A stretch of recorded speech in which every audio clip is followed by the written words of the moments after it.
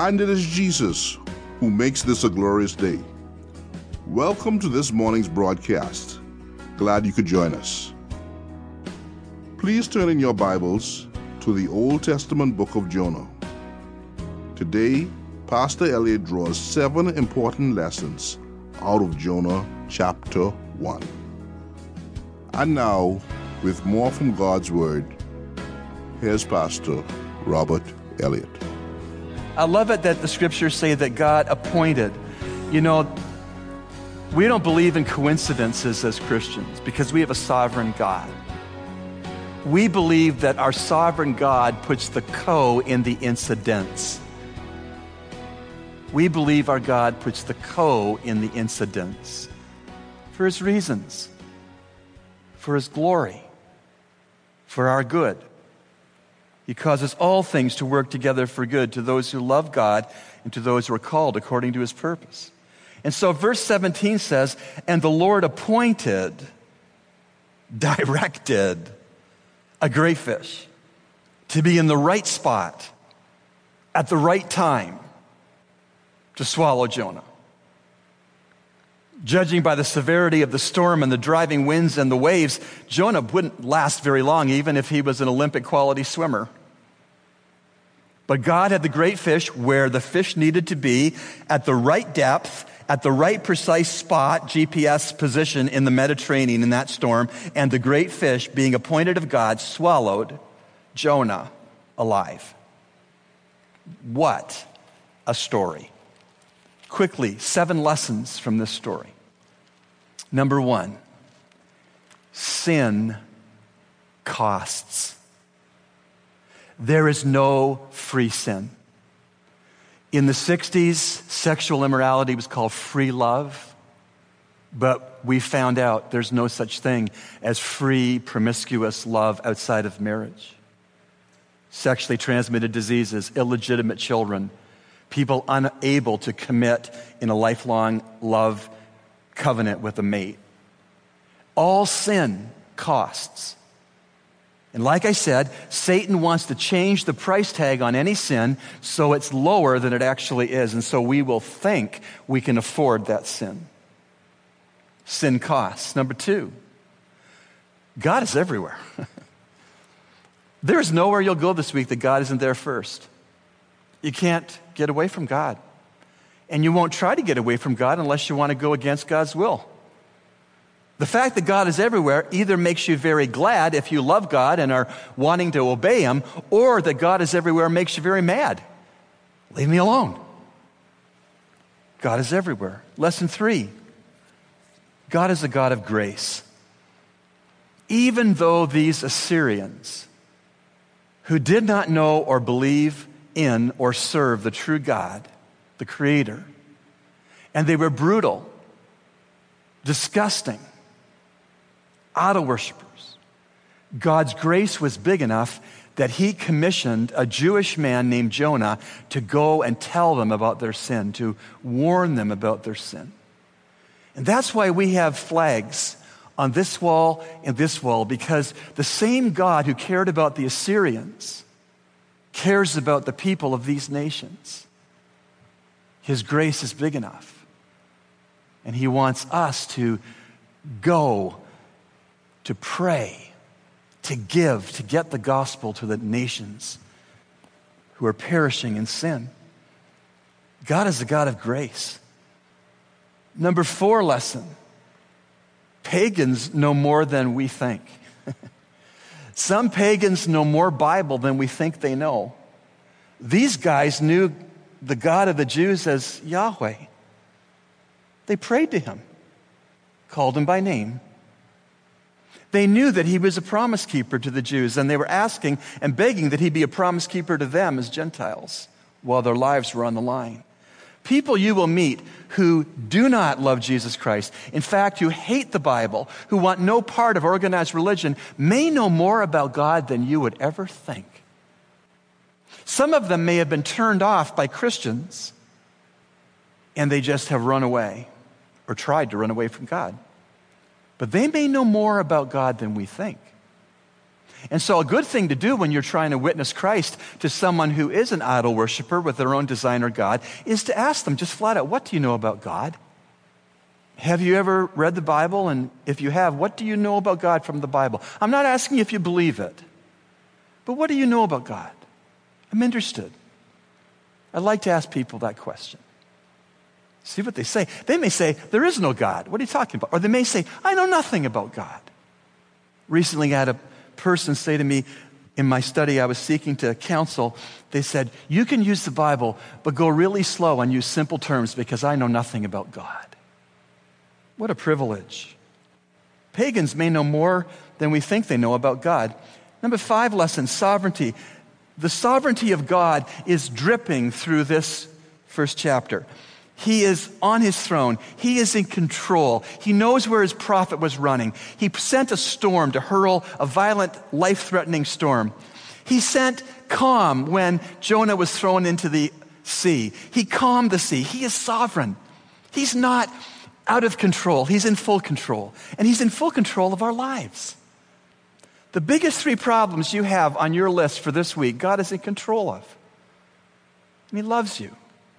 He's got the answer. He'll lead you. He'll protect you. He'll provide for you. God is sovereign. He is king of the universe. He is king of the church. He is king of your life. What a wonderful encouragement. Number 6, that proper reverence always leads to obedience. We can't say that we respect God if we don't obey God. If we don't obey God, we don't respect God. On the other hand, if we say we reverence God and we do obey him, then it lines up. But to say as a Christian, I respect God, I reverence God, but I feel I have permission to disobey him, that is crazy. 7th and final lesson.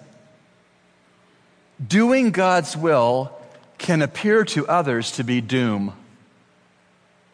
When David Livingstone went to Africa, he was at the top of his class in one of the most prestigious English universities. Probably could have done anything to make a lot of money in that day. But he went off to Africa to take the gospel to Africans, and his classmates thought he was crazy. When he came back to give an address to the student body at that prestigious university, he was physically beaten up. He had a lame arm from a lion attack. He was gaunt. He was very skinny. He was aged beyond his years. It had cost him to serve Christ in a hard place. But you could have heard a pin drop when David Livingstone addressed the current student body of that prestigious English university and the alumni that were present to see him, hear him. When we decide to serve God, there will be some people who say, she's doomed. He's not going to make it. And sometimes the people who look at the person who's obediently doing a hard thing that God calls them to do, sometimes the people who see that Christian as being doomed are other Christians. I don't know what he's thinking. Don't let anyone else's evaluation of your future doing obediently the will of God change you from obediently doing the will of God. Come hear and see the fabulous performance of world-renowned pianist Sam Rotman for free on Saturday, September 10th and Sunday, September 11th. He has given over 2,700 performances in 60 countries and is described as a pianist of no small talent. He possesses a thoroughly prepared technique, and his playing is convincing and alive. Come and experience Sam Rotman's profound, expressive, dynamic, and exciting concert performances for the first time in the Bahamas on either Saturday, September 10th at St. Andrew's Presbyterian Kirk on Princess Street at 6:30 p.m. or Sunday, September 11th at Calvary Bible Church on Collins Avenue at 6 p.m. Bring your family for a night to remember. For more information, call us at 326-0800. That is 326-0800. Today's Help for the Hurting segment is brought to you by Calvary Bible Church's Christian Counseling Center. The center is located at 58 Collins Avenue, Nassau, Bahamas.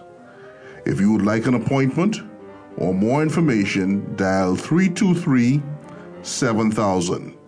That's 323-7000. Or email them at cccbahamas@gmail.com. And now, Pastor Robert Elliott. Scripture is the objective standard of what is right. Yes. And Scripture will tell us when something's wrong, even if we don't see it ourselves, right? That's right. If our conscience is not sad. Yes. Because sometimes we are open to doing things that are wrong and it seemed to be acceptable in the community, so there's nothing wrong with it. Mm-hmm. That's what the lie you tell yourself. Mm-hmm. It's just nothing wrong with it. Right. And that's why I would think that you having the Bible in each counseling session you offer is so advantageous to counseling that doesn't have a Bible in the middle of it, right? Yes. It's like the little kid who's announced he's 6 feet tall, and his mother said, "How in the world did you get that?" He was using a 6-inch ruler as if it were a foot. Yes. And the Bible keeps a foot a foot. Very good. How about the role of personal responsibility, assuming one's own responsibility? I think that's very important. Quite often I would ask a client, where does the heart pumps blood first? And they'll say, oh, the pancreas or the colon or some other part of the body. But the heart takes care of the heart. And I think it's incumbent upon all of us to take personal responsibility for our emotional health and not thrust that on someone else and blame, that is a family of origin who maybe inflict some emotional scar. The time comes when we have to take a stand and say, I need help, and I'm going to go and get this help. Very good. And then there's a difference between true and false guilt. And how is that important to differentiate? I think false guilt is just sucking up and blaming yourself for whatever happens. Like if the weather's bad, you say, oh, probably if I had made some effort to get out of my bed, this wouldn't have been. And some people just suck up on all this stuff, this negative stuff, especially people who have the doormat complexity. They just tend to blame self. Yes. So they're always guilty about everything. And if they're in a relationship where it's codependent, of course they're going to say, oh, yeah, well, I'm responsible for the way he treats me. Or I'm responsible for the outcome of our marriage or this relationship or the way the children end up on drugs, and so they wallow in guilt. Even people who have come to the Lord Jesus Christ and has trusted him as Savior, and he has forgiven them, they still retreat to the past a lot of times, and they say, maybe if I didn't have that abortion, I wouldn't be, it's like they feel like God still digs up this old stuff. Yeah. And it's always pelting them with the mud. So this false guilt can really keep you trapped. Right, and Satan is an accuser. Yes. And so he delights in saying, you really think God forgave you for that? Yeah. Do you think a Christian really would have done that? Yeah. So there's a place for true guilt, gives us fruits of repentance. Yes. But false guilt is a tool of the enemy. Yes, and it keeps us trapped, and we keep swimming in the same old cesspit and saying, like you have some people who live in denial. They say, oh, well, my family, they are all alcoholics, so what do you expect? And I always say, you can be the agent for change. Yes. You can be a trailblazer in a new path. But they say, no, well, my grandpa, he drank, or my grandmother, sweetheart, so don't ask me to be different. Yeah, people have said this, especially when I volunteer on the maternity ward. There were young girls who give birth to babies, and they say, all in my family, they just give birth to babies. And they didn't see that God has a plan for you. Your life can be different. Right. You can be the agent for change. That's like but those- until we embrace that, we will be stuck here saying, this is who I am. Right. I was thinking of the little baby eagles, the eaglets, that are looking at each other as baby eagles. Although we're bound to be eaglets the rest of our lives and never look up to see the eagles that are flying they grew into. Thank you. Yeah, right. Good example. And now, today's personal God story. Well, I'm very pleased this morning to have in our recording studio my dear brother Vasco Marshall. Good morning, Vasco. Good morning, sir. We're going to talk a little bit together about your God story, and I know it will be an encouragement to those that are listening this morning. So, Vasco, you grew up in Nassau, did you? Grew up right here in Nassau, in fact, right off East Street, Clantal Street, Centerville area. Wonderful. And what place did God have in your family and in your thoughts growing up? Interesting because I come from a church-going family. Yes. From my grandmother down. In fact, I remember very vividly, may have been no more than 6, 7. Religiously, every morning, my mother would wake me up. Mm-hmm. And we go into pray or we go into early morning mass because she actually went to St. Barnabas Church. And it was always me.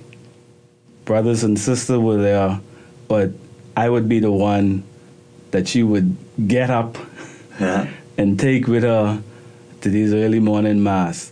And like I said, it came down from my grandmother. My grandmother was a praying woman, church-going woman, and in fact, the entire family. There was no negotiating church.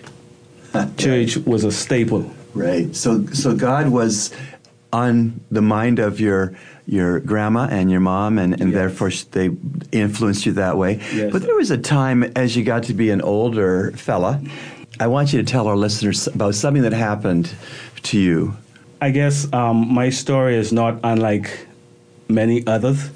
Even though you would have grown up in the church, going to church, you still tend to veer away, and you grow up and you think you have all the answers and you want to be your own man, so to speak. Mm-hmm. And being your own man sometimes means venturing out into the world. Yes. And again, I'm not unlike many others. I did that.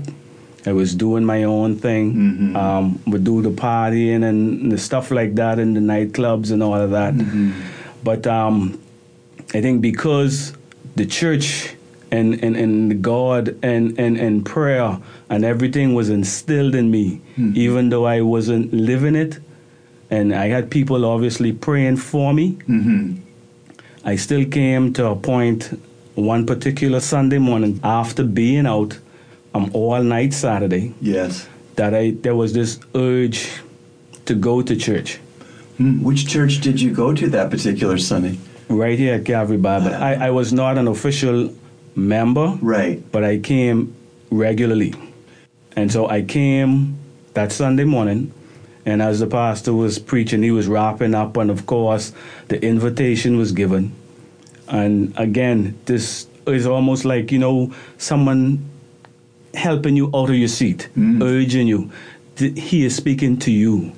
It is now time to go, to set aside this way of living and to go back to what you know, to reestablish, so to speak, a relationship that was being built and nurtured from you were younger. It's time to let's reestablish that. And so I went up and I accepted the Lord as my Savior.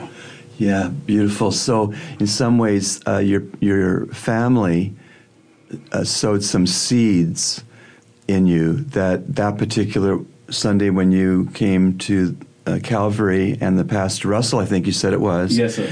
On behalf of the Lord Jesus said, if you're a sinner and you know it and you need to be forgiven and you need to have a right standing with God, you step out of your pew and trust Christ. And that's wonderful you did that. And of course that makes all the difference for time, but also for all of eternity. Yes, sir. Yeah, wonderful. So after you put your full faith in Jesus Christ to be your Savior and Lord, Has your life been improved? Has your life changed? Definitely.